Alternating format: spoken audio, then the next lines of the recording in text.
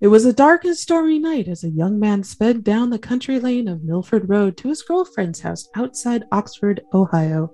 Eager to see her again, he momentarily lost focus on driving and missed the 90-degree turn towards her family farm on Earhart Road, causing him to careen into a wire fence where he was decapitated. Or so the story goes.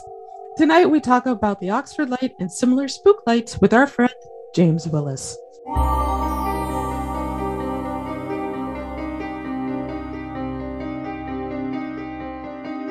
Hello and welcome everyone to another wonderful episode of the Cincinnati Cabinet of Curiosities presents the Hometown Haunts podcast. I am your host, Kat Cloco, and tonight with me in the shadows, of course, are Jen and Christina. They'll come by and say hello when we summon them a little bit later. Also, you can follow us on social media at Cin Cabinet Curio on Twitter and at Cincy Cabinet of Curiosities on Instagram. And if you have your own hometown haunt that you would love to share with us, we love to hear it. Please send it to hometownhauntedmail@gmail.com. We love them. Keep them coming.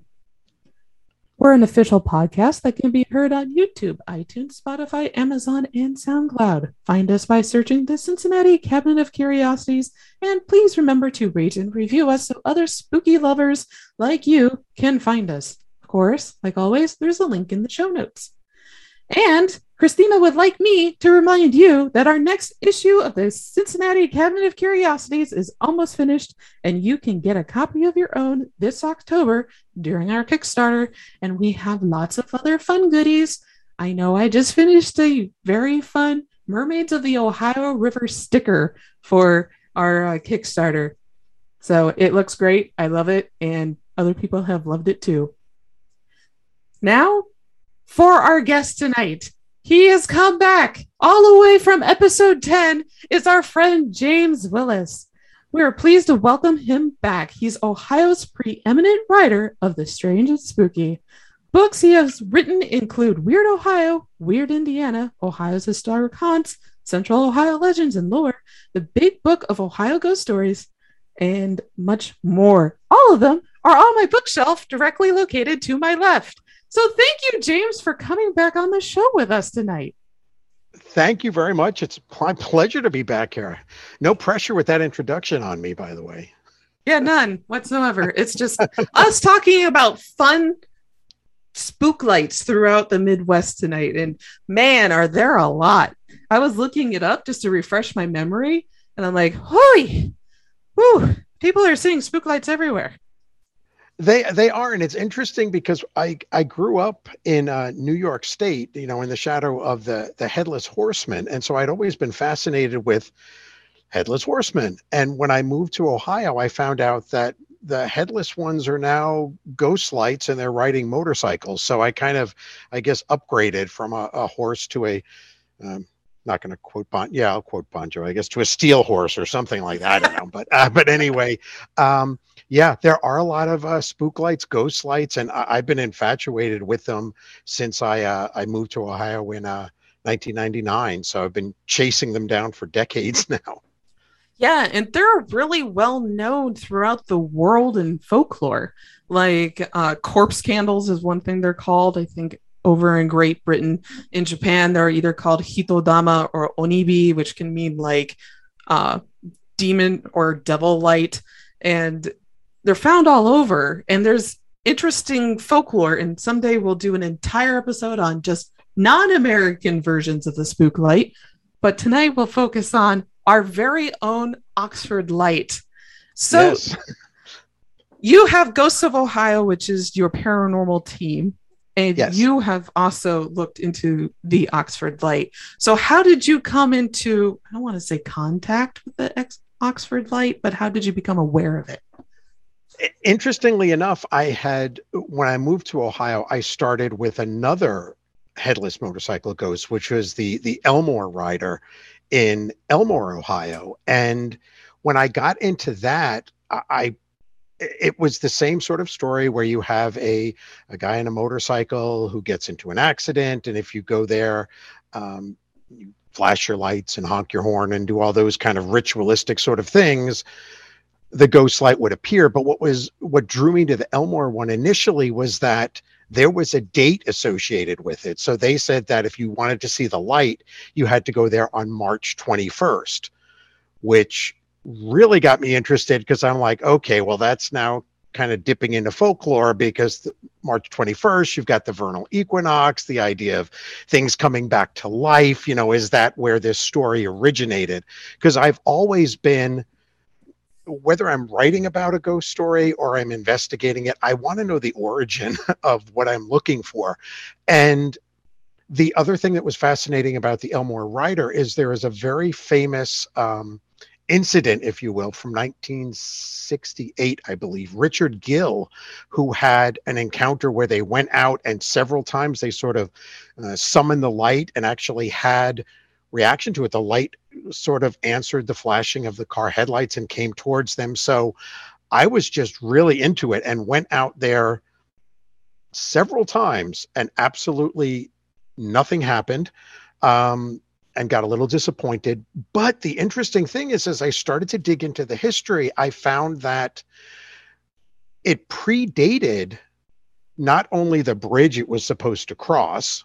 And when I heard that, I went back to my Headless Horseman days, the whole idea of something headless having to cross the bridge. But there are stories that predate not only a bridge being there, but also predate the idea of it being someone on a motorcycle. The original stories that have been traced back way before then involved a quote unquote spook light moving down the side of the road and then disappearing inside of the quote unquote spook house.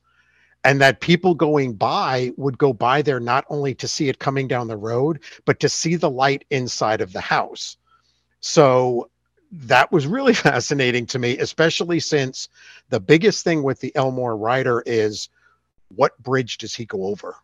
Mm-hmm. And they say that it moves all over the place. The reason I found for that is once the house, the haunted house, the spook house got knocked down and went away, the story started moving.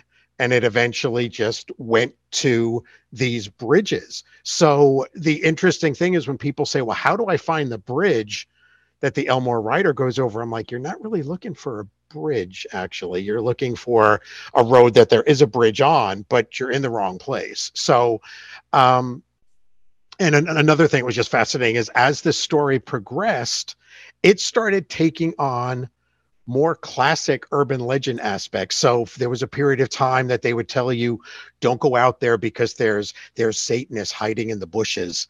And when they know you're there because you flash your lights, they're going to get you. There was a version of a Hookman that was there at one time that would come out and get you. And so the folklore fan in me just loved the idea. And so I have a very soft spot for the Elmore Rider.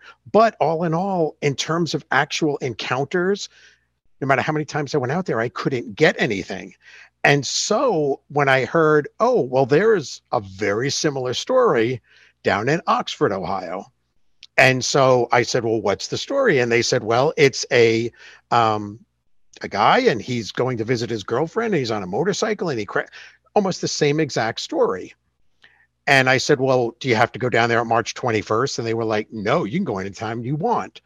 To which I said, okay, that's cool. So I went down there, but in the back of my mind, I was thinking Elmore is kind of close to Bowling Green and Oxford is close to Miami University. So I thought originally I was going to find that someone went to school in and around Elmore and then went to college or university in Oxford and took their story with them. But I wasn't expecting to find anything. And lo and behold, I not only found a wife, my lovely wife, Stephanie, and her family are from Oxford, Ohio. Oh, I didn't know that. I was able to, that was what was funny is the introduction that you read when you said that a young man was barreling down the road. I was like, is she talking about me? Because yeah, we did not meet in Oxford, but my mother-in-law, Steph's mom, actually worked for Miami University. They still have connections down there. So it didn't take me long to actually find the road where you were supposed to go and find the spot. Again, not expecting to find anything. And I've got to think for a moment, but I started doing that around 2003, visiting there.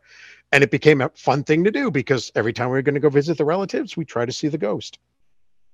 And I probably have 24 times have actually seen the light, so to speak. Wow. And it has driven me mad because, um, unfortunately for me, experiences don't equate to evidence really. And while I have numerous videos and photographs of this light, I don't know what it is. It always is on the same side of the road. It is always coming when you are traveling, I believe it's south on the road. It is always coming towards you in the opposite lane. It looks about the size of a motorcycle light. You can tell in videos, it is giving one of those. It's got its own light. So you can actually see it reflecting off of the road in front of it. It is in the middle of the road. The joke is, I tell people I lived outside of Atlanta for a few years, so I know what a car with one headlight looks like. It's not shifted to the side. It's in the middle of the road, right about the height of a motorcycle headlight. There is no sound, and it is coming towards you. And when you reach a certain point, it just goes out. And it goes out on a hilly yet straight, on a straightaway. So, and it doesn't go out like this, like something turning. It's coming straight towards you, albeit in the other lane, and it just blinks out. The first time that I encountered it, I kind of floored it to get up to that spot because I was convinced I was going to see a bunch of frat boys running away from a moped laughing, but there was nothing there. So I don't know what it is. The great thing is that my in-laws still allowed me to marry Stephanie after finding out that I did this. And I knew I was in their good graces when they heard the story and my mother-in-law said, I want to go. So my mother-in-law, my father-in-law, my daughter, they've all gone with me and at various times have seen it. For me, the most interesting thing is that when I was with my mother-in-law one time, the light, we were on the opposite. We just drive up and down the road because I tell people, if you go out there, do not stop the car. You don't have to flash your lights. If you do, you will probably see the very scary Oxford and Miami University police who don't care about headless ghosts. So we don't do any of the ritual that you're supposed to do. We just drive up and down the road. And there were several instances, including when my mother-in-law was in the back seat, where the light came up behind us. And as I'm slowing down, it is gaining. So it is moving. And then it just blinks out. We have the only thing that we have not yet tried successfully is we have had people at opposite ends of the road and tried to get it using we had walkie-talkies, then we graduated to cell phones. That's how long we've been trying this, where when the one group actually saw it, they would drive towards it and the other group would come down the road to see if they could catch up to it. That never was we weren't successful with that. The people on the other side never saw it. So it is, there is never, some people say that it is actually a car that is the road sort of tees off, or a four-way intersection at the end. They say that you're seeing a light coming up from one of the headlights as it's rounding a turn. I've never been able to make that happen. Some people have said that it is a car with two headlights coming towards you, but that it's so far back that the two lights merge into one in the middle, like an optical illusion. I've never been able to have that happen. And I've done that everywhere. Usually when I leave Oxford and I'm driving home at night and I see a car in the distance, I'm like, maybe those two lights will merge into one. And I'll see this sort of optical illusion. I've never seen that. And again, that light is always, it's in the middle of the road. So the other thing that we are trying to figure out is that if we get on opposite ends of the road and we're there at night and we see it at the one end, that we shoot a laser pointer or some sort of laser visual marker at it so that the people coming from the other side can see what we're pointing at. Locals really don't like people driving up and down the road shining lasers around, so it's not something we've actually gotten too serious about. But we've also driven up and down the road in broad daylight when it's raining, thinking that if this is some sort of optical illusion created either by another car or something, since it's raining, they'll have their headlights on, so we'll be able to see something. And that's never been successful. So we've never been able to recreate it. And I think I mentioned, but if not, the weirdest thing to me is there is no noise. There is no noise. In some versions of the legend, the light will pass you, and then you're supposed to be able to see his brake lights. We've never gotten the light to pass us, and we've never seen a tail light or a red light. It's always a single white light, dead center in the middle of the road. Wow, that is incredible. Like, just the amount of stuff that you told me, I'm like, does it, it Sorry, sounds like kind of caffeine was no, kicking in there. that's fine. No, it was wonderful. Wow, there's just so much to unpack here. So my first initial question, just kind of as an investigator and a historian, is when you were seeing this light, did you see it at a particular time set? Like, did it show up between like 9 p.m. and 9:30? Was there any kind of, not correlation, but pattern happening? I'd have to go back and look at my notes. I take copious notes about everything, but the initial time, the very first time that I saw it, I want to say it was around 10 o'clock, but there is no looking back at, again, you're talking over a decade's worth of data that we've gotten from this, other than it being dark. There's when we put all of the times when we've seen it, there is no correlation between any of it. It doesn't, this is one of my big sarcastic things, but I am actually serious. The ghost does not adhere to daylight savings time.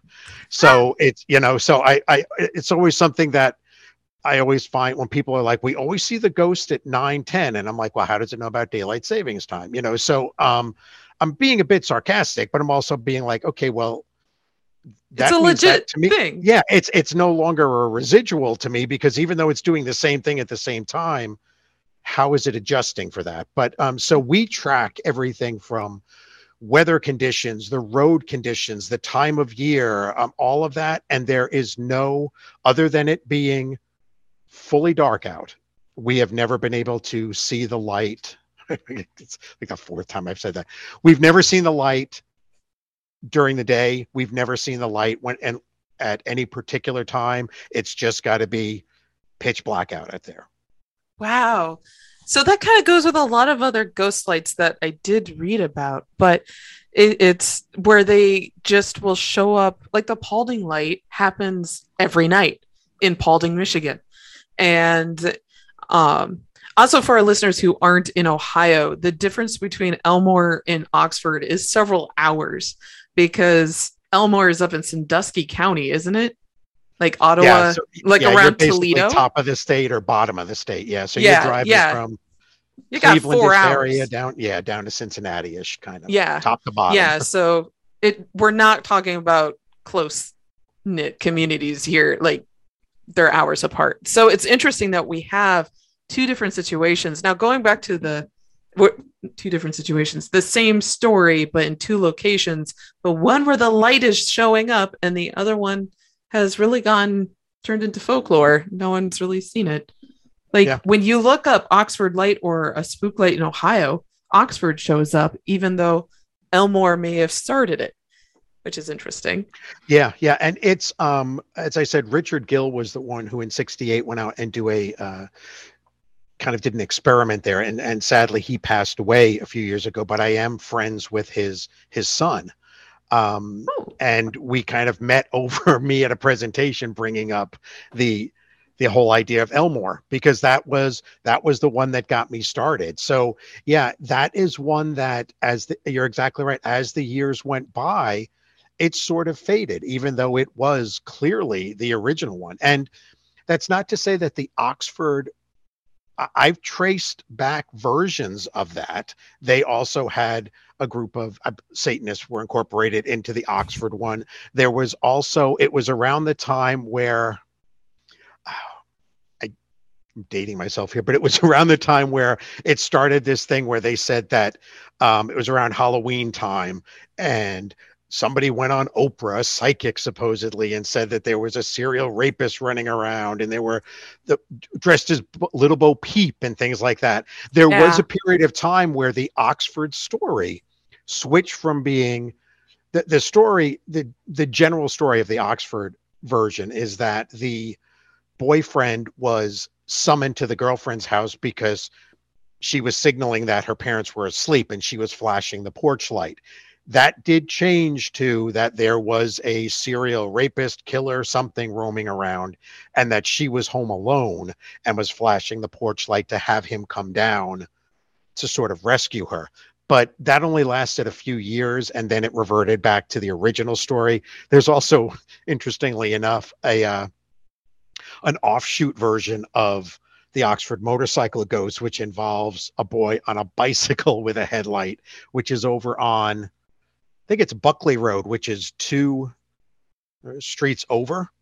That was a story that was created by the locals who basically needed a new place to go out and scare each other because the Oxford police were staking out Oxford Milford Road. So they just kind of moved it over, but there's nothing to that particular story. But it does go back to the idea that Oxford is a story now that has become the leader of headless motorcycle ghosts.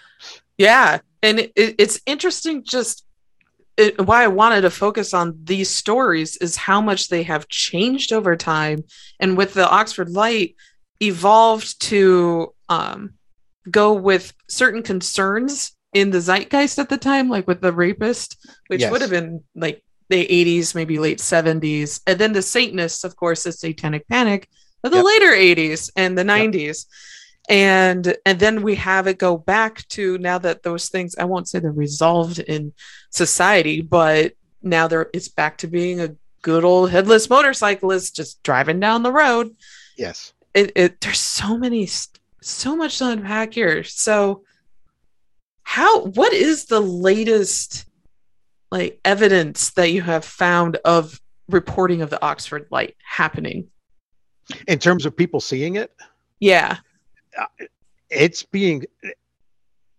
still seen. It sounds weird, like it is still seen today. But yeah, I have people that still write into my website and things like that, and they have seen it still, even this year. So it is something that, again, I think in terms of ghost stories in general, not just in Ohio, but in general, it's very rare that you come across something where people across decades and decades have reported seeing something, and that someone has not been like, you know what, this is what it is. It's not, it's that it hasn't been explained yet. Whereas if it were as easy as it being a reflection off the road, I'm sure at some point, someone much, much smarter than me would have figured that out. If it was a car that's coming down in that thing that I said, where some people say it's 2 lights merging into one, that you would be able to find evidence of that, or that someone would have gone out to that road and been able to replicate it. I've tried to, because my whole thing is that I think in order to be taken seriously in this field, you have to admit that there's a lot of BS out there. There is a lot that were never true. There's some exaggerations, but there were some that were never true. But it doesn't mean that that's not part of folklore and part of our history, and still can't be sort of celebrated and talked about, because you have generations that are going out legend tripping and never encountering anything, but it's part of their upbringing. But this kind of stands with a very select few, where you can go out there and not perform any weird rituals to do anything. You just go out there, and if you're there at the right time, you're going to see something that is collectively become known as the Oxford motorcycle ghost. Mm-hmm. Yeah, and there's so few locations across the United States, at least, where you can potentially see this without any ritual happening. We mentioned the Paulding Light. The other one that comes to mind are the Brown Mountain Lights. Yes. Where you can just be there, and those stories were recorded in the early 1900s, but people reported them beforehand. And that's where we have a lot of interesting, for our listeners, interesting issues when we're collecting these stories via folklore as folklorists, basically. We have a lot of oral retellings of stories, so they've been around for decades, but no one bothered to write them down until really the early 1900s is a lot of when these records start. And even like in Texas, I wrote down actually a whole bunch of locations, and just to start seeing if there was any correlation or patterns. And the other pattern, I will say the motorcyclist is unique to Oxford. I haven't really found any other motorcyclists. The one that I've seen the most, and this includes the Paulding Light and then also the St. Louis ghost train from Saskatchewan, Canada, is that they are both, and many other Midwestern ones, they're line brakemen without a head carrying a lantern is said to like haunt the stretch of road or the old rail line or whatever it is. And when I read this, the thing that I think about is, at least in my neighborhood, they just turned an old rail line into one of those biking and walking paths. So how many ghost lights are we going to start getting from these old biking and walking paths? And there's also the same exact story that you just said is associated with the Moonville Tunnel as well. Yeah, exactly. And now the story, which the one version of that I heard that I'm like, okay, this doesn't make any sense, was that it was, I believe it was a brakeman that they said, I should preface this again by saying there is no truth to this, but that he was having an affair with the conductor's wife, and the conductor found out and said, "Say, can you get out? I think there's something stuck underneath the train wheel." And the guy did, and that's how he became headless. And I'm like, I don't know about the logistics of that. It's not like you can really peel out on a train. But there are also stories. The original stories are he does have a head, but that he was going out to try to flag down the train that was actually coming in, and he was walking on the tracks. It's hard to, I did find that there had been a train accident there where someone had died. So again, you have the idea that the folk tales might have gotten a bunch of it wrong, but you've got that little kernel sitting in there of fact. Could they have sprung forth from that? Yeah. And a fun thing is the transmission of that story to the Tunnelton Tunnel in Indiana, which is in southern Indiana. Same exact story, except for instead of becoming headless by being run over by the train, he's hung by the tunnel. So in the tunnel, he's hung from there. And then you see not only the ghost lantern, but also the hanging body from the tunnel. And as we discovered we did the Maud Hughes Road Screaming Bridge a few episodes ago, because it's featured in this upcoming Cabinet of Curiosities book. And there was a real train accident there that actually killed an engineer, but in 1976. And we also have a ghost light there as well that shows up. So it's interesting where they show up and how. But the remarkable thing about the Oxford Light, I want to make sure I'm illustrating this correctly. There's a self-illuminating orb going down the road, and you're able to pass it on oncoming traffic, correct? It's coming towards us, but we never get to the point where we pass. Okay, yeah. And it looks less like when you said orb there, that kind of sometimes has a dirty. Yeah, it does have a dirty connotation and ghost hunting, but it looks like a big headlight. Oh, yeah, it doesn't look like somebody holding a little flashlight. It's not a tiny pin. It looks like, the best way I can describe it is that it looks like a headlight. Mm-hmm. Dead center in the road. You can see the light from it reflecting off of the road in front of it. but yeah, to answer your question, you never pass it. You're supposed to be able to pass it in some versions, but we have never caught up to it. There's been times where we've been on the opposite end of the road coming towards it, but it comes up behind you and then disappears. Yeah. So we got a question from Christina. She wrote in from the great beyond, asking about the dirty connotation of orbs in ghost hunting. It's a different topic for a different evening. To really answer the question, it's, oh my goodness, so much. And Jen will just, because Jen's our photographer, so much dust and hair and insects get reported as being orbs.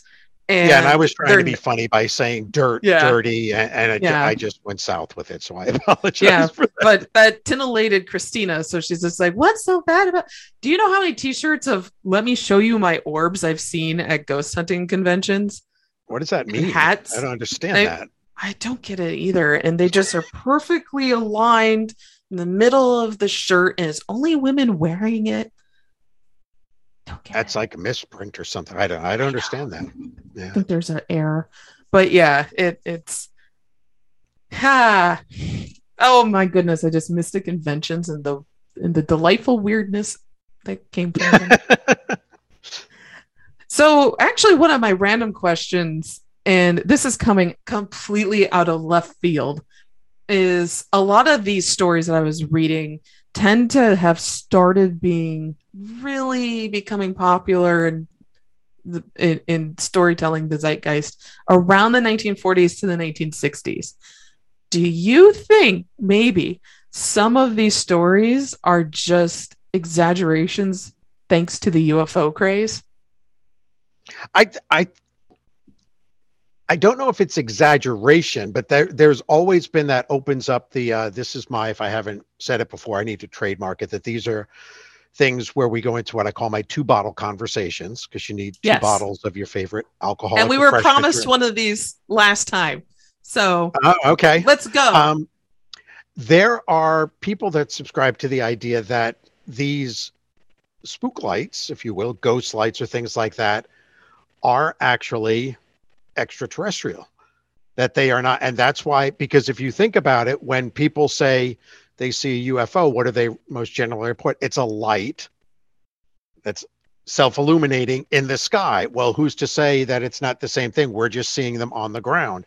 A lot of these spook lights or ghost lights are actually in the Oxford one, are the ones where they're motorcycles, or in some cases the people with lanterns. They're closer to the ground, but a lot of them, including like the Brown Mountain lights, the Marfa lights, they're higher up. Mm-hmm. So are you not looking at, we would say, as a traditional ghost, are you looking at something extraterrestrial?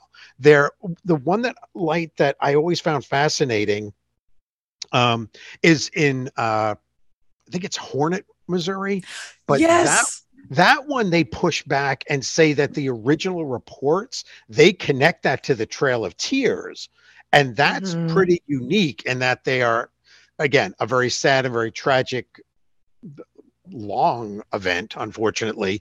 But that's kind of unique in that they're pushing it back that far. Kind of the comment that you made earlier, a lot of them that began, with the 40s and moving up, not only did you sort of have the UFO flaps that were going on all during that, but you also had the idea that people were now getting into cars. And then after that, you see a lot of references, including in the Elmore version, to that he came back from the Great War. That's the original thing. The guy is on his motorcycle. He's coming back from the Great War.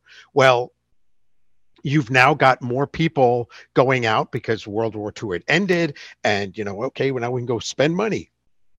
So now you started having motorized vehicles becoming more prevalent. So does that mean that people were actually seeing these lights because they were like, what is that light? An automobile? What is that sort of thing? Yeah. And also on top of that, as you start to move forward and you start getting into like the 50s and then the 60s, you've got the creation of these lovers lanes. So you've got people now pushing further out into these isolated things and seeing lights that are scary, if for no other reason that you're not supposed to be out there doing what you're doing.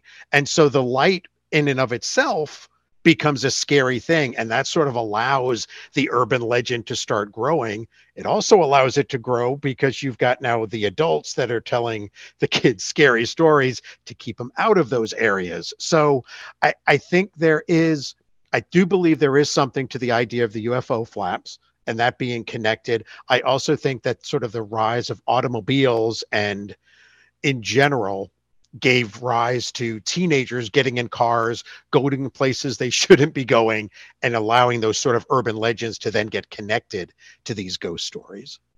Oh, yeah. And I know after World War II, there was also a lot of people that started riding motorcycles. Yes. And then you got the motorcycle craze of the 1950s and all the greasers and everything. Yep. That my dad emulated to a T. It was wonderfully embarrassing to see those photos. But yeah, so there's a lot. I love it because the story kind of in a very interesting way just follows pop culture so much throughout Ohio. Yes. Yeah. Now I'm going to bring in Jen and Christina because Jen wanted to share her experience while going to, because you went to the Oxford yesterday. Yes. And I don't know if I was in the right spot, but I went off based on, it was on Earhart Road. Is that right, James? You would start on Earhart, and when you're going down Earhart, there's a very, very sharp turn, and it becomes Oxford Milford Road. You should be at that turn facing towards the hills of Oxford Milford Road. Okay, so that's how I came to it. And as soon as I turned on to Earhart, there was a motorcycle there with a headlight, but it was two people. And I just thought that was funny. Did they have heads though? Yes. Yes, they were very much alive. Man. Because it was a nice, beautiful day. A lot of motorcycles were out yesterday. And then when I got closer to the sharp turn, I got out of the car to take a picture of the sign that said it was and the first thing I hear is a motor.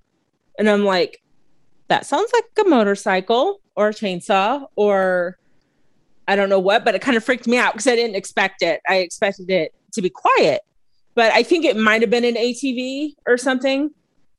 But I just thought that was funny.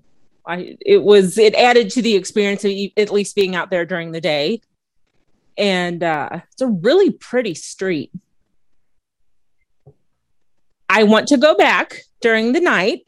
I did not want to go by myself. That's why I didn't go at night. So someone's going to have to go with me because I want to see it now. I'm pretty sure all of us can go and try to see it. Okay. That's pretty amazing how often you've seen the light. It got me wondering because the street I live on the corner of Ridgewood and North Bend, and the road I'm on is extremely busy. And there are deaths all the time, like at our corner. We've come back home from New Year's Eve and seen all these emergency vehicles outside our house. And the first thing you think is, oh no, the house, but it's somebody's wrecked. And there was a motorcyclist just killed 2 or 3 years ago because our corner bends pretty, people go too fast and stuff. So there's deaths all the time. And now I'm like, well, maybe I should look and see if there's any ghost lights or if there's even like a little memorial if you drive by our house that someone has from the person that was killed. That's so sad. And actually there was a wreck like a quarter mile from our house when we first moved here, and you could see a burnt spot for years afterwards where 7 people had died and a bunch of kids packed in the car, took a turn and were immolated. I often wonder maybe if there's something here, like, what do you look for? Like, I mean, our road is so busy. I wonder if you'd even notice. Yeah. And again, 2-bottle conversation, but what I've always can't really fully wrap my head around is that if this is a ghost, how is he actually managing to bring his motorcycle back from the other side with him? And if you're looking at it as being a residual type of haunting, well, it's not replaying at the same time always, and it's not we've gone up and down that road. We normally try to go up and down it each time, maybe 4 or 5 times, just run it all the way to the end, come back. And there's been times where we've got nothing. And then there's been other times where it's happened going both ways. So it's frustrating because I'm like, what is this? And going back to where you were mentioning earlier that you heard like an ATV sort of thing. I do know that right as you're going around that corner, so you're on the outside of the corner right there, that farmland actually had, I believe it's closed, but they had ATV trails back in there. And so you might have heard somebody that had snuck out there.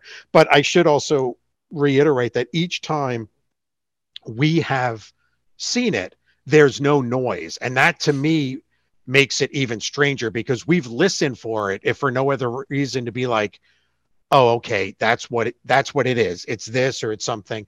And also there are people that will say that you are seeing, it's often referred to as the barn light, which is, they say, and if you are driving again down Oxford Milford Road and you're going over the hills on the left-hand side, which is the same side that the light comes towards you, there is a barn rather close to the road.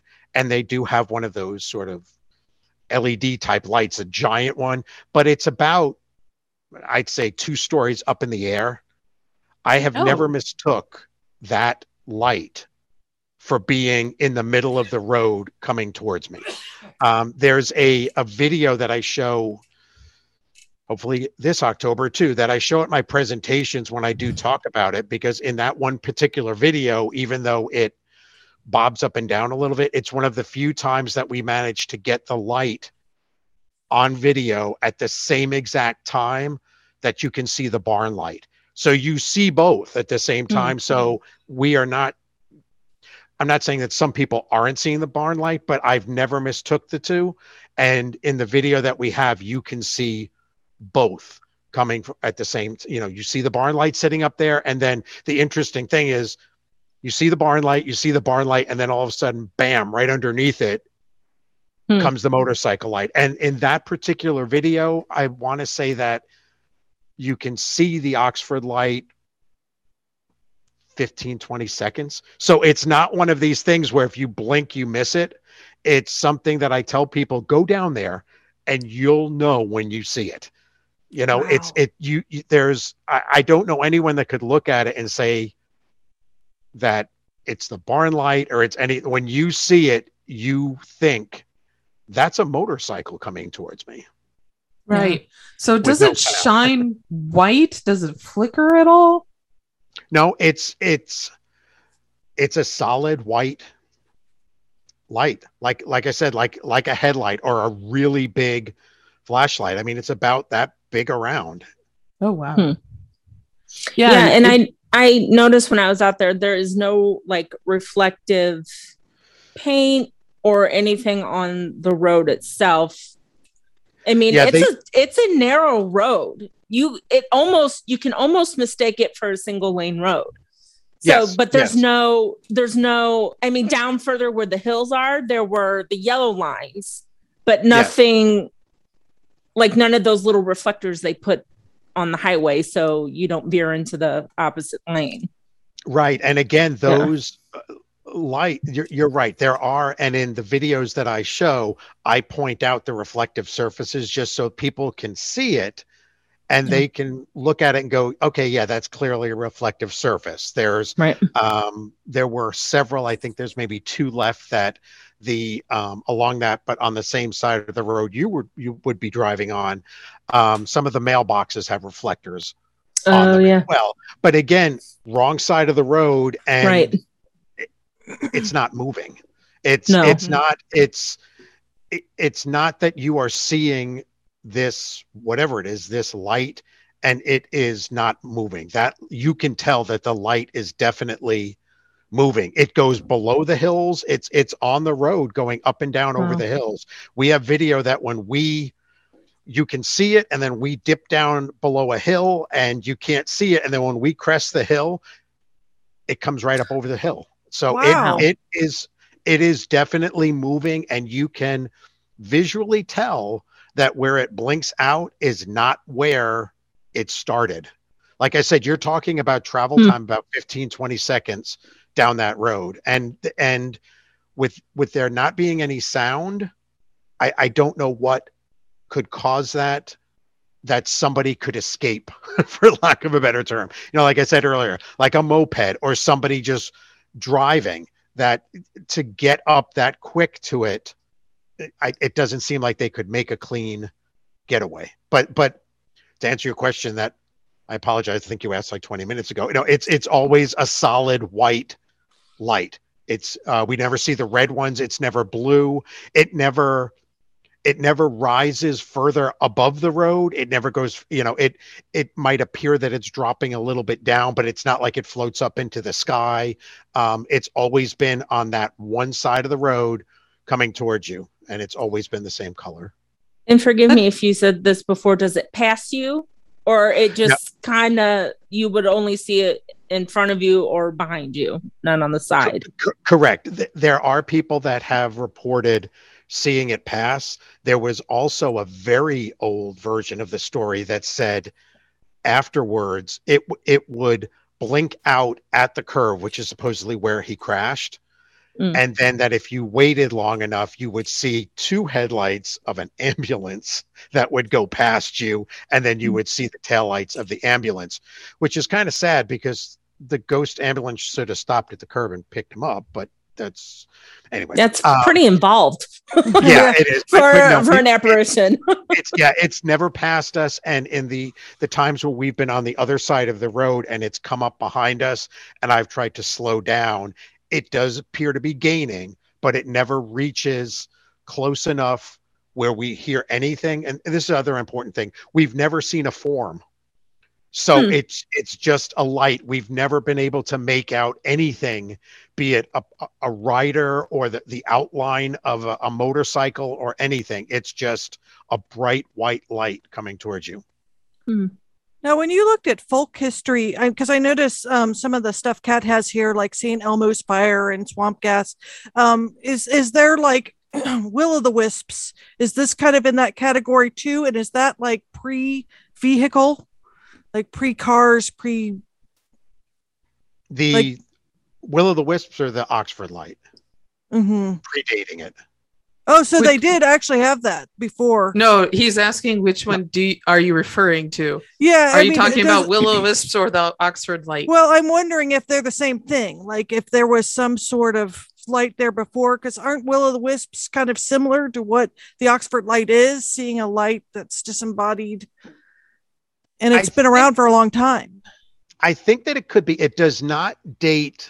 I've been able to trace it back, or stories of that, back into the early to mid 70s, 1970s, which is what led me to believe that Elmore started it all and somebody just took the legend down there and then just said, oh, wow, you guys have a light down here? Here's what the story is, because I've never been able to find the elements of the original legend, which is a man on a motorcycle dying on the road. There's no record of that. There is a record of a man dying on a motorcycle in the 90s, 3 or 4 roads over, but it was in broad daylight. He didn't have a helmet on. There was no visiting. So his death actually comes well after the story started.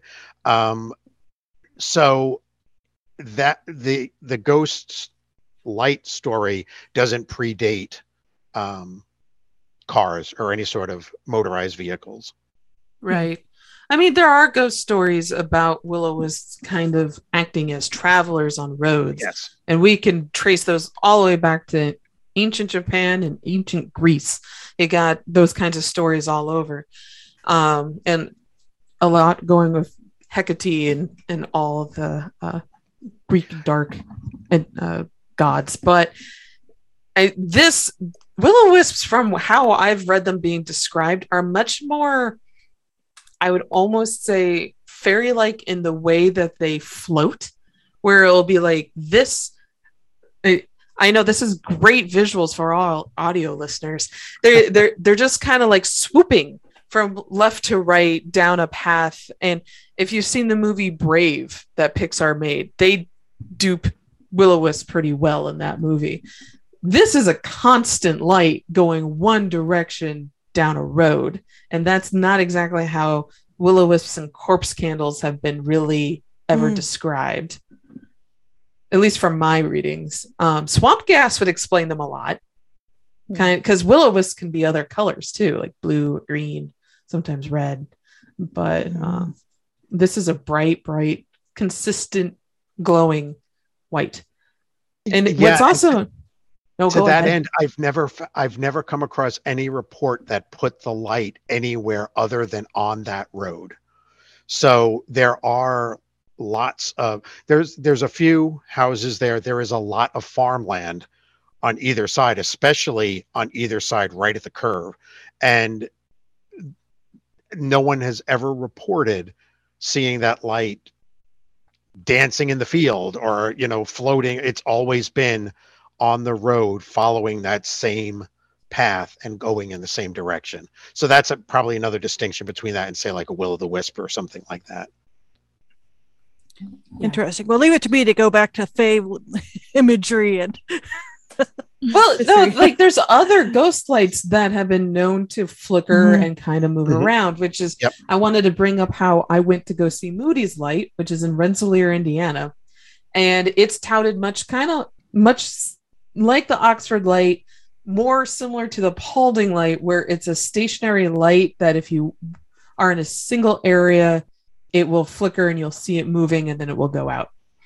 And this backstory with that is there's a farmer who goes out in either the elements one day with a lantern or chases his cows in another version with a lantern. And either way, he meets his end while out in the elements. And now it's his ghostly form carrying his lantern, trying to find his way home. And his home is gone and it's demolished. Well, my husband and I went out when we were first married, and he went to Purdue University. And we were just like, hey, let's just go out and have some fun and see what we see. Because this is a really well-known urban legend in the entire state of Indiana. And we go out there and lickety-split, we see it, and we're like, oh, wow, look, it's over there. And we sit here for a few minutes on the hood of the car watching it, and we're like, this is totally the reflection of the road on the other side of the hill. And you could see it. And it was unlike what you were describing, James. It would be a white light and it would be flickering. And then occasionally you would see red and occasionally you would see blue. And if it was a party bus that drove by or a semi, it was all the colors.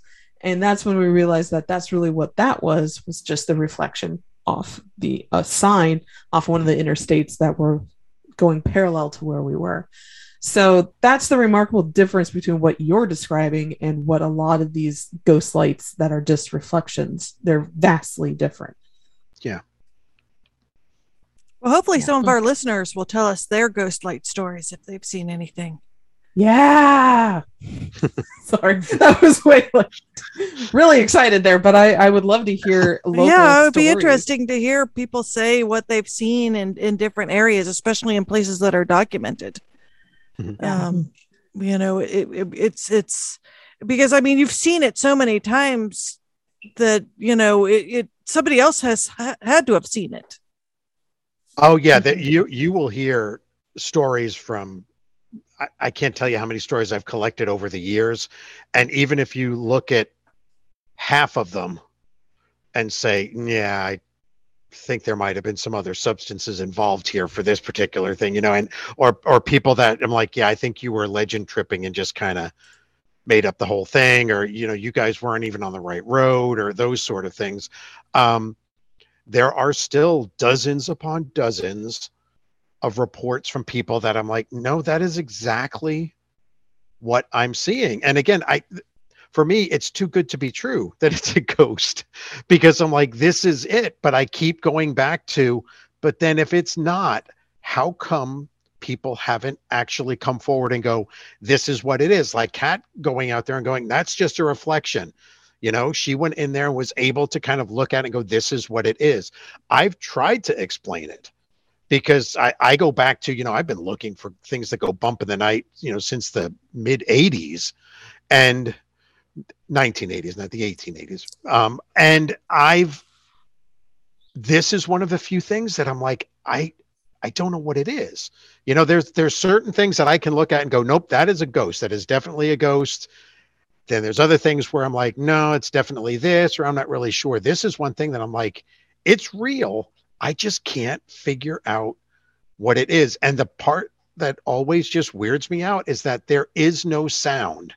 I don't know if once you've been on that road at night, there's nothing out there.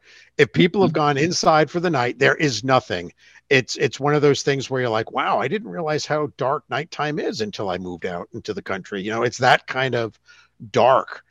And you're normally got your senses heightened anyway, because you're like, oh, I'm going to see something. But then to be, I'm seeing it and I'm continuing to see it. And it's not, am I seeing this? No, it's there, but there is no noise. We've also never had seen the light and then when it disappears, get passed by a car. So that's, I think, something important to bring up, and flipping that around a little bit. There's never been an instance where we have seen what we thought was the light and then it magically became a car, or we didn't see anything or we're like, there it is. There is the light. And like, oh no, wait a second. That's just a car. When you see a car coming down that road, every time we've been like, that's a car. I don't know if we've ever seen an actual motorcycle with a head on it. But when you see a vehicle coming towards you, right off the bat, you're like, that's a car. And if you listen, you hear it. It's just a bizarre thing and then you start getting into the 2-bottle conversation. Is something going on here? Because when the light appears, there is no sound. Mm-hmm. Now we've had instances where we've had a radio playing when we've seen it, and that does continue, but it seems as though you're like, wait, did all the noises outside of the car just stop too? And that's when you're like, okay, time to take a break now. Yeah, I was going to ask that because I've been on investigations before and we've had all the crickets stop. And it is the spookiest thing when you're out in a cemetery that is known to be haunted. You're seeing shadow people walking around the headstones, and then suddenly the bats stop chirping and flying by, the crickets go out, and the horse that had been in the pasture next to you wanders away. And it is so spooky. And we're like, did we have a drop in the temperature or the biometric pressure? What's going on? And that's an interesting thing that you'd say, that even any animals stop making sound too as this thing goes down the road. And I know, Jen, you had a question. I have two. One, have you ever tried to have someone standing on the side of the road and then have someone drive by? Like Richard Gill? I don't know who that is. Oh, I you mean to actually stand on the road, not like in the road. Car.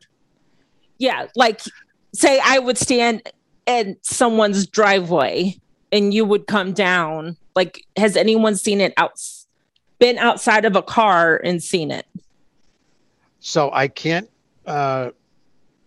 deny or confirm that there may or may not have been people at night walking on the road on occasion to try to actually, I think what you're asking is, has anybody outside of a car or not been in a vehicle of some sort, been like on the road, actually seeing the light? No, okay. Not to my knowledge. And all of the stories that I've collected, you're in the car. I think those stories that I've collected from people it's because the origin story, as well as all the different variations, say you have to go there in a car and face towards him and then flash the lights, which is supposed to replicate the girlfriend flashing the porch lights. We may or may not have actually gotten out and tried to make the light, summon the light while we were not in a vehicle. Again, I have to say that it's not something that I encourage, because it's A pitch black road. It's a pitch black road. It's a very small, it's a 2-lane road. And the many of the people that live on that road have lived on there for a very long time and have grown up with the Oxford Motorcycle Ghost and do not think it's as intriguing as some other people might. So it's you will have the authorities called on you if you're doing that, which is why I tell people, if you are going to go out there, you don't flash your lights, you don't honk your horn, just drive up and down the road. But there may or may not have been instances where we tried to do it, not as many as a weird guy might have liked to have done, but it's just because we do want to be respectful of the people that live there. Mm-hmm. Have you heard from anybody that has lived or does live on the road? Any of the residents? Yes. Can you repeat anything of what they've said? I can give G-rated versions of it. Sure. I've spoken to several of them and had email communications with them over the years. Both homeowners as well as the people that farm the land that are out there. By and large, most of them could care less about it. They actually think that it's just something that the kids come from campus to do and don't think anything of it. They think it's more of a nuisance, but a few of them have reported seeing it. And interestingly enough, so this will be the hard part, is that I probably cannot, if any of your listeners write to me and tell their stories, they have to go into the maybe category, because what I like to do is, if I say, hey, did you ever see the light here? I make them tell me what was the story as they first heard it, when they heard it, and then what happened. So they don't know which way they should be facing, or, so it allows me to basically, if they're telling me the same exact thing and the light is in the same spot and doing all of that, then I'm like, I think that might be a true story right there. Not saying that these other people are making it up, but it's just like, that's the light I'm looking for. I have, again, I'd have to go back and look, but I would say maybe 3 or 4 either current or former residents of the area that have told me the story that puts the light in the same area of the road, coming the same direction. And I tend to give a lot more credence to them, because they're kind of like what I'm doing, which is they're traveling that road a lot more than the average person would, because it's not a very well-traveled road. I mean, it's, you're kind of away from campus, you're on the outskirts of town. So it's a country road, and it's basically just connecting to bigger roads, but it's not something that's very well traveled, which is, again, interesting, is that you can go up and down that road 8 or 10 times at night and not only not see the light, but not see another car. So it does, in that regard, make it a little hard to try to be like, are they cars? Are they not cars? Because you don't have a lot. I guess your N is kind of small, because you can't have a lot of cars. We have actually had people in other cars purposely drive down the road towards us when we're at that vantage point to see if we can figure out if it looks the same, but it doesn't. Wow. That's really interesting. Like, I'm still trying to wrap my head around what would be following the road being self-illuminating. Like, what caused? Like, what is in the ground? What is in the air? How? Just how? Again, two-bottle conversation. But the really weird thing about that is that exactly what you said, Kat. It follows the road. So it's not like we could say, well, it kind of goes down the road. Or if you go back to the Elmore story, the original story was it kind of followed the road, but then it went off into what is now a field because there was a house there. This is always following the pattern of the road, which means the story had to be if it is a ghost, that ghost story is connected to that road, not the land, not the area. It's connected because it's following that same path. Was there a cemetery before? No. Like, did they just go right over a cemetery? I can't find anything out there other than farmland. How old is the road? It's been around a while. So I mean, before it was paved, it was like a gravel or even dirt road.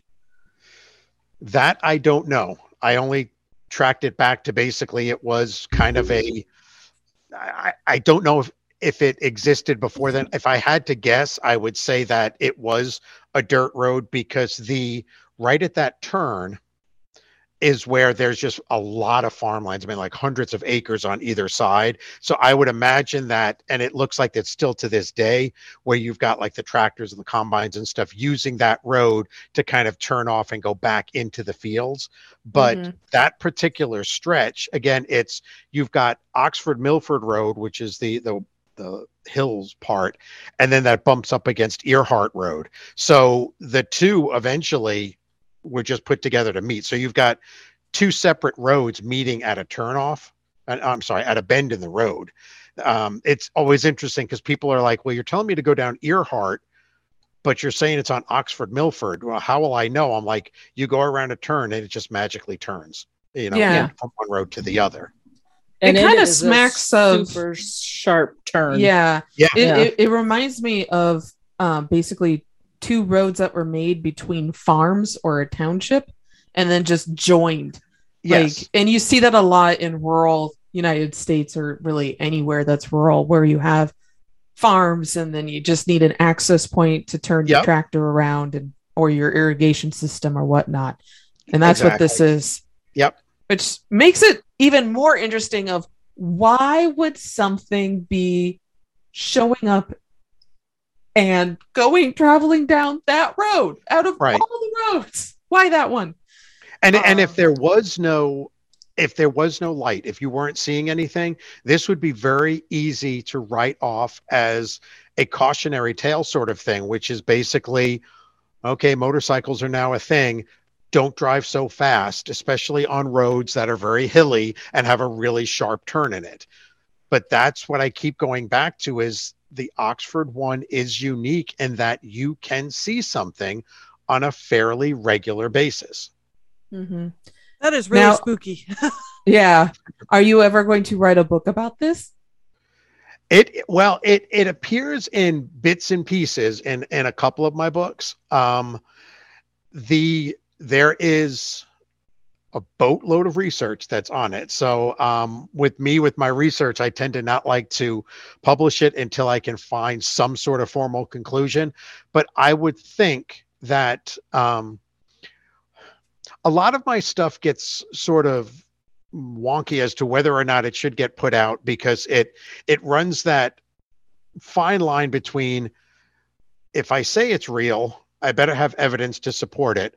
And if I say it's not real, I've just alienated half of my audience. So I'm kind of trying to dance along that line. But I think that regardless of what conclusion I reach with all of my evidence, I think if for nothing else, it should get put out perhaps in a condensed version and perhaps a folklore journal or something like that, because it does, to me, it might just be an N of one, but I love the idea that I've gone in there and I just I'm willing to say, I don't know what it is, but here's the 30 different things that I know it is not.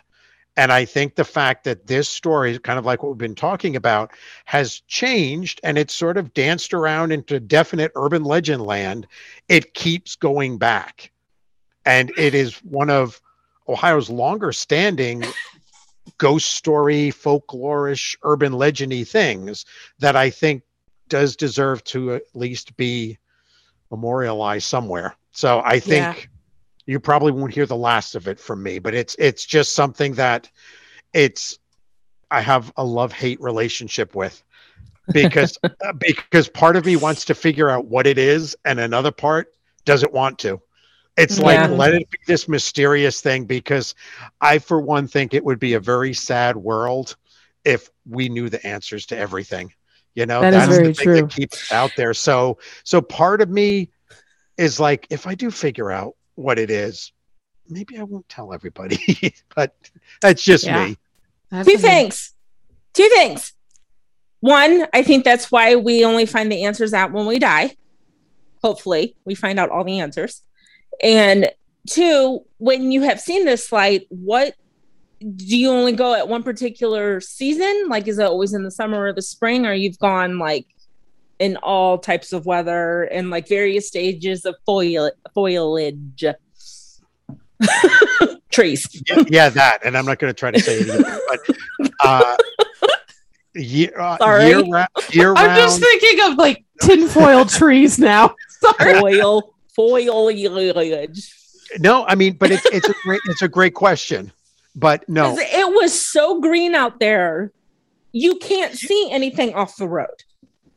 Yeah, but in the winter, you would be able to. Yep, yeah. Exactly. You're exactly right. No, we go year round, and all the, including in snow, but definitely also during rain. As I said, rain and during the day to see if this light is some sort of weird thing because the road is.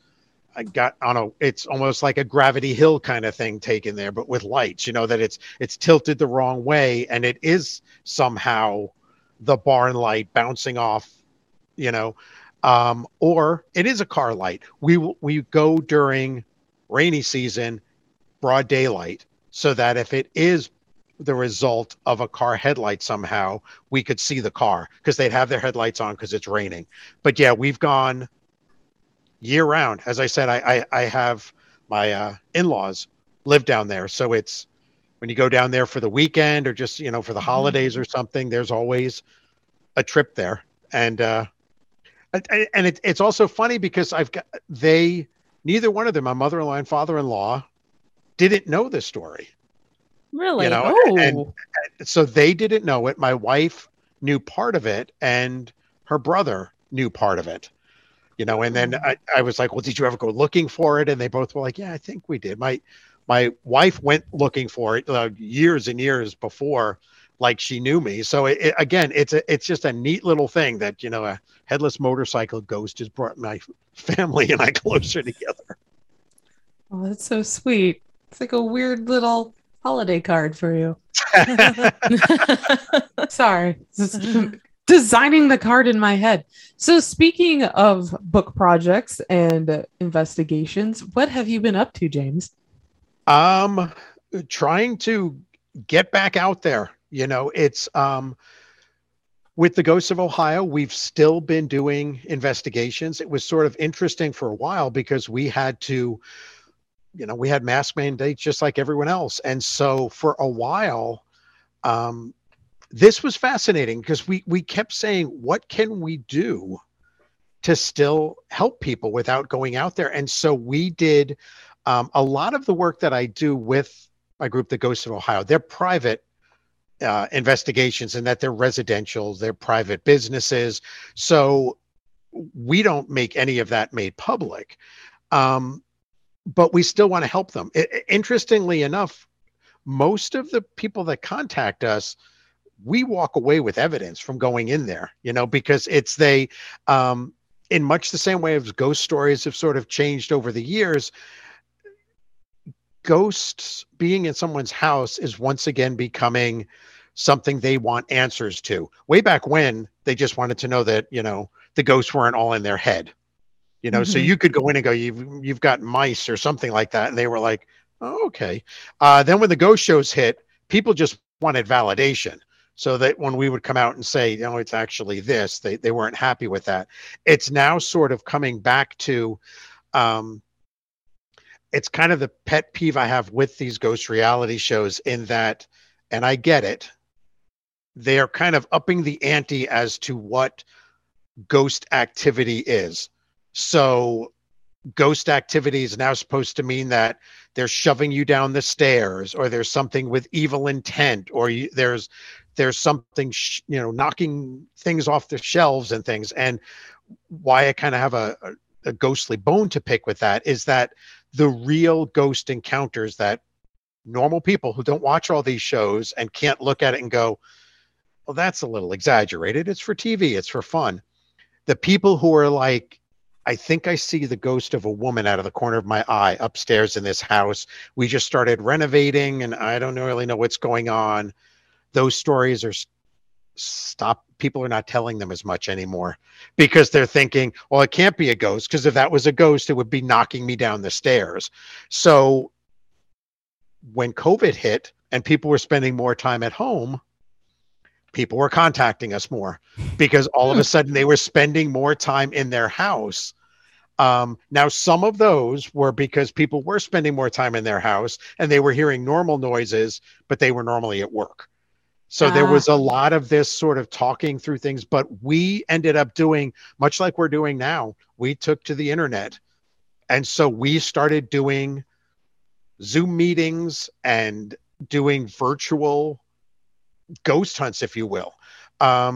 We would go and drop off, we would sanitize and drop off handheld equipment for the owners. And then we would get on a Zoom call and we would show them how to set it up and we would show them how to walk through. And so we would end up doing almost virtual ghost investigations for these people. And the weird thing is that almost all of the activity stopped when we did the ghost hunts, which I thought was normal because ghosts normally just don't hang around when I'm around because they wait for me to leave and then they make fun of me behind their ghost backs. But we couldn't quite figure out. We were like, well, these people seem to be telling the truth. You know, what is this? And then I'm not sure, but I think there is a large portion of it is because us going out there and saying, here's the equipment, became an empowering thing for the homeowner in much the same way when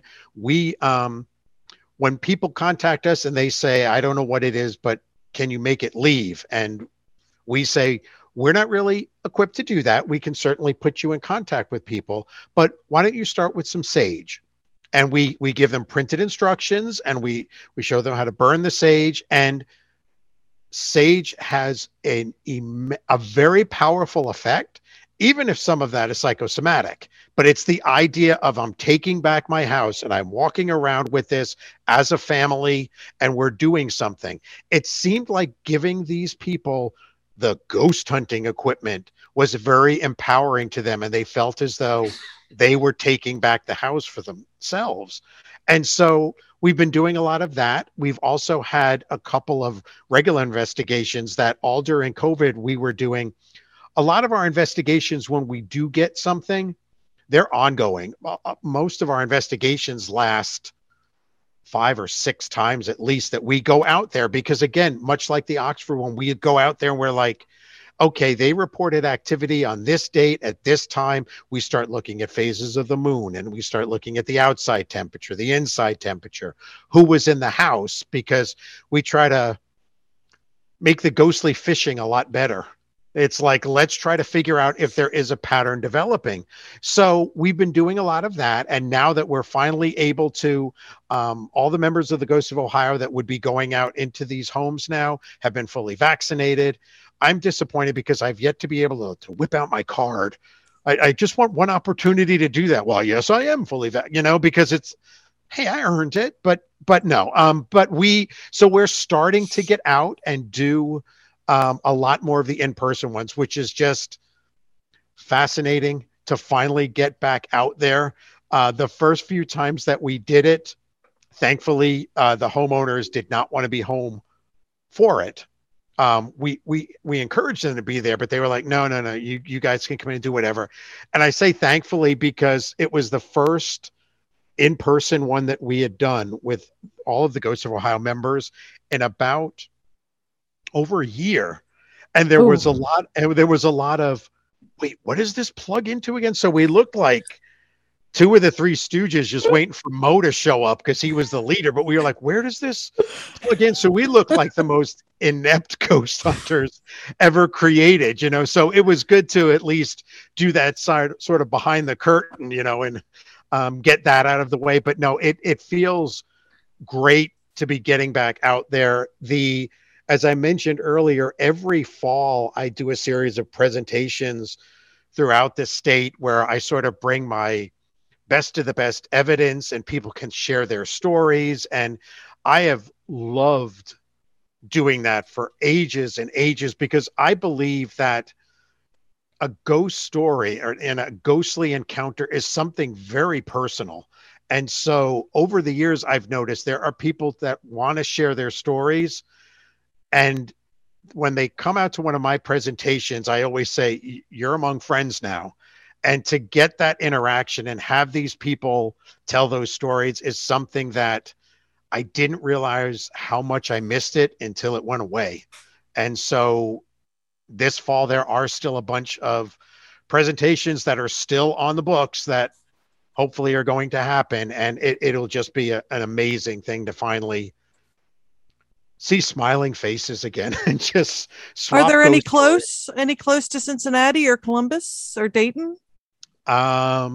I know that I am going to be definitely down around Cincinnati. Oh, this is where I feel always strange, because I'm like, I don't know where they all are. I always feel like I'm being like, you have to go to my website, but that's where I go to try to figure it out. But I do know that I am at Miami University in the end of October, the 23rd, 22nd, but it's the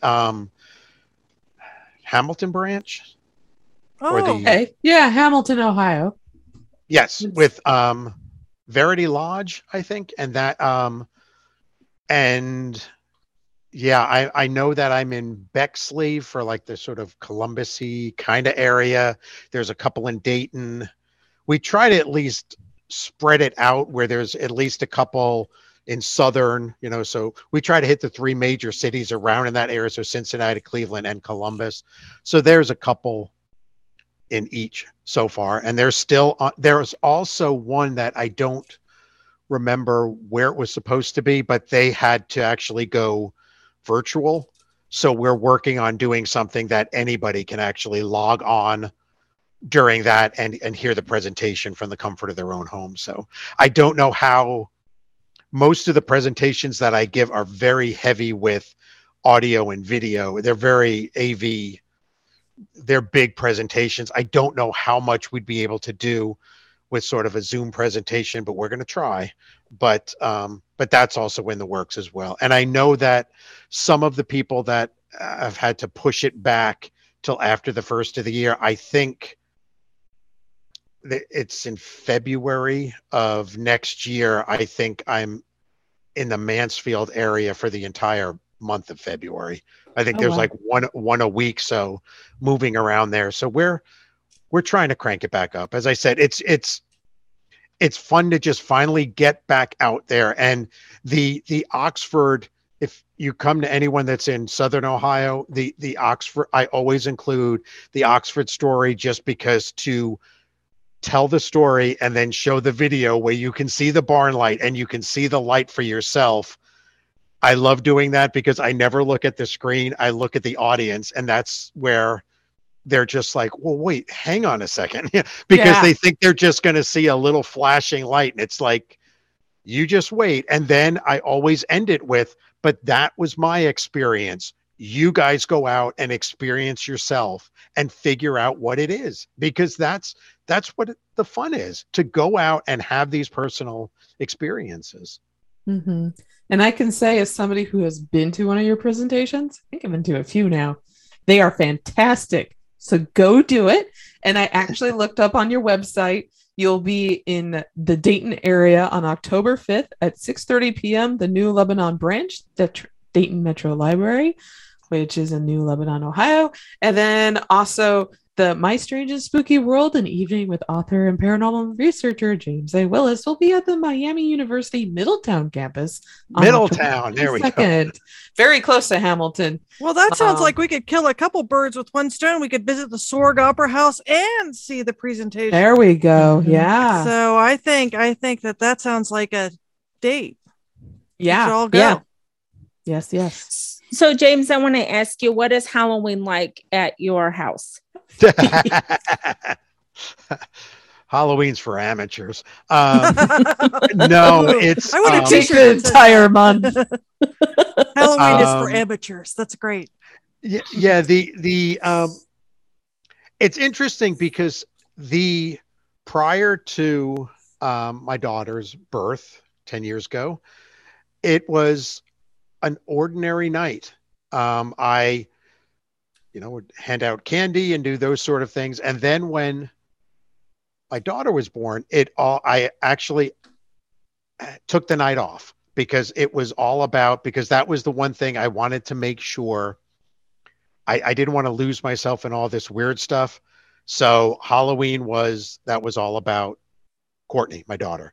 And then last year, she thought that last year was going to be her last year for trick-or-treating. She thought she was getting too old. And then she got really sad because she was like, this is like my last year and now I can't do anything. And then I lovingly put my foot in my mouth and brought up the fact that in a former life, many, many, many moons ago, I used to design haunted house attractions. And so my daughter decided, well, we should do one last year. So I said, okay, are you sure? But because if this works right, you're going to have to do another one. And she said yes. And what I did was try to use that as a teaching moment. So I said, well, what you need to do is you need to write a backstory. You need to write the story of this haunted attraction. How does it work? Who are the characters? And then you have to make a storyline going. And then you have to create the scenes for each one of these things. And she dove right into it. And she created Adams Estates was the thing. It was an old country hospital, which came in very handy when COVID hit. And we were like, how are we going to do this? And I still don't know how, but we ended up, it had to be a private invite only because you had to show up with people that you were staying in the same house with at a special time. You had to wait outside 6 feet apart in the cemetery. And when your appointed time came, the doors to Adams Estate opened. You went inside, the door locked behind you. You went through the entire haunt. And then when you left, we took 5 extra minutes to run through and sanitize all the touch surfaces. And then we would let another group in. And the trick is that since this was an old country hospital, you had to keep your mask on the whole time. Otherwise, the spirits would know that you didn't belong there and they would get you. So it worked. I don't know how we did it. And this year, it's grown. It's quadrupled in size. It's Willis Woods. It is now basically a 15-minute walk through the haunted woods. There is an entire backstory. There will be, fingers crossed, it is going to be open to anybody who comes during the hours. We are asking people, if you're at all considering coming, that you send me a note so I can put you on the mailing list, just so that if they do change the rules, then we can say like, okay, if you're still wanting to come, you're going to have to come at this time and do this. But you also get teasers that now go out. So there's been 2 teasers so far, which may or may not give a hint as to what you would encounter in this haunt that has got 35 animatronics and whoa, 6 real actors. So yeah, it's wow. That was a very long way. So if so you're right, it isn't for amateurs. You're like a professional Halloween person. Yeah, that's why I want to get on this mailing list. I want to read the teasers. You are more than welcome to just shoot me a good email address, and I'll get you guys all on it. I'll send you both because I think we're 2 teasers into it so far. So I'll send you the awesome. And you only do it on Halloween, or do you do it like the weekend before? Or it's one night only. Yeah, this one is going to be on the 30th, the Saturday before. And what we're having to do it is we haven't determined the hours that we're doing it yet, because we're trying to gauge how many people are interested in coming. And then if the rules do change, we've got to see how long we need to do it. But it'll just be on the 30th.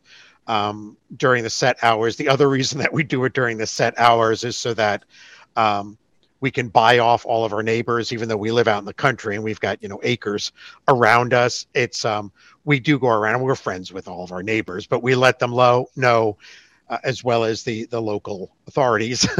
Hey, if you hear somebody screaming at about 8:30 or something like that, or see what looks like a giant bonfire, it's just us. But it's a lot of fun because my hippie sister Donna, who basically raised me, and Halloween was our thing growing up, she's coming down from Pennsylvania. My other sister from New York is coming down, so they will be actresses there. Oh, fun. Wow. And my Oxford in-laws are going to be in the haunt as well. And so it's still become a weird haunted attraction thing that, it's going to on. That cool. Sounds excellent.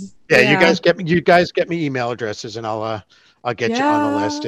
It's worth it. Again, it's, you'd have to make a night of it if you're going to come up, because it's a 10 or 15 minute walk through this thing, depending how fast you run. But so it's kind of far just for that. But if you made a night of it, we also shied away since it was designed for kids her age. So there is very little blood and gore. We don't have chainsaws. We're not. I appreciate that. People, but there will be things.